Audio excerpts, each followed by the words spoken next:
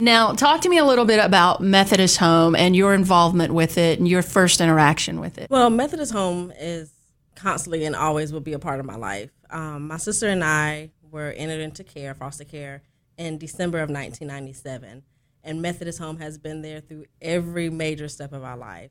October of around 2001, we were finalized for adoption with the Bonies, Colonel and Mary Boney, in Rose Hill, North Carolina. And Methodist Home has never missed a beat.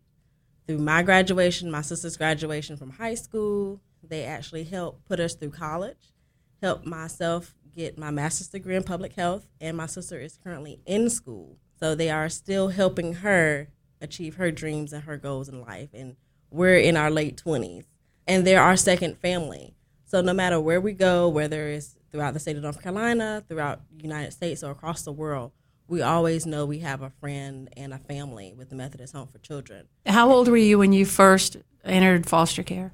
I was 5 years old. It was a week before my 6th birthday. So December the 11th is a very important date and will always be a very important date in my life, because that is when my life changed for the better. We had just come out of school and we didn't know exactly what was going on. But the young lady who actually was the social worker who brought us to Rose Hill eventually became our aunt.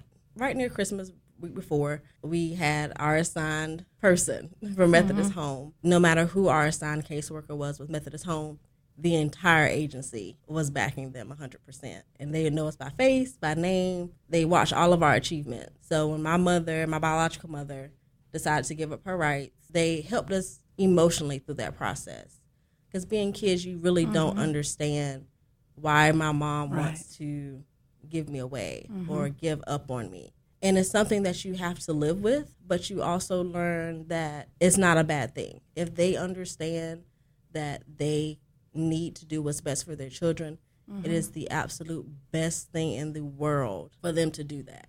Methodist Home is not just for small babies or children under the age of 10 or still considered an orphanage.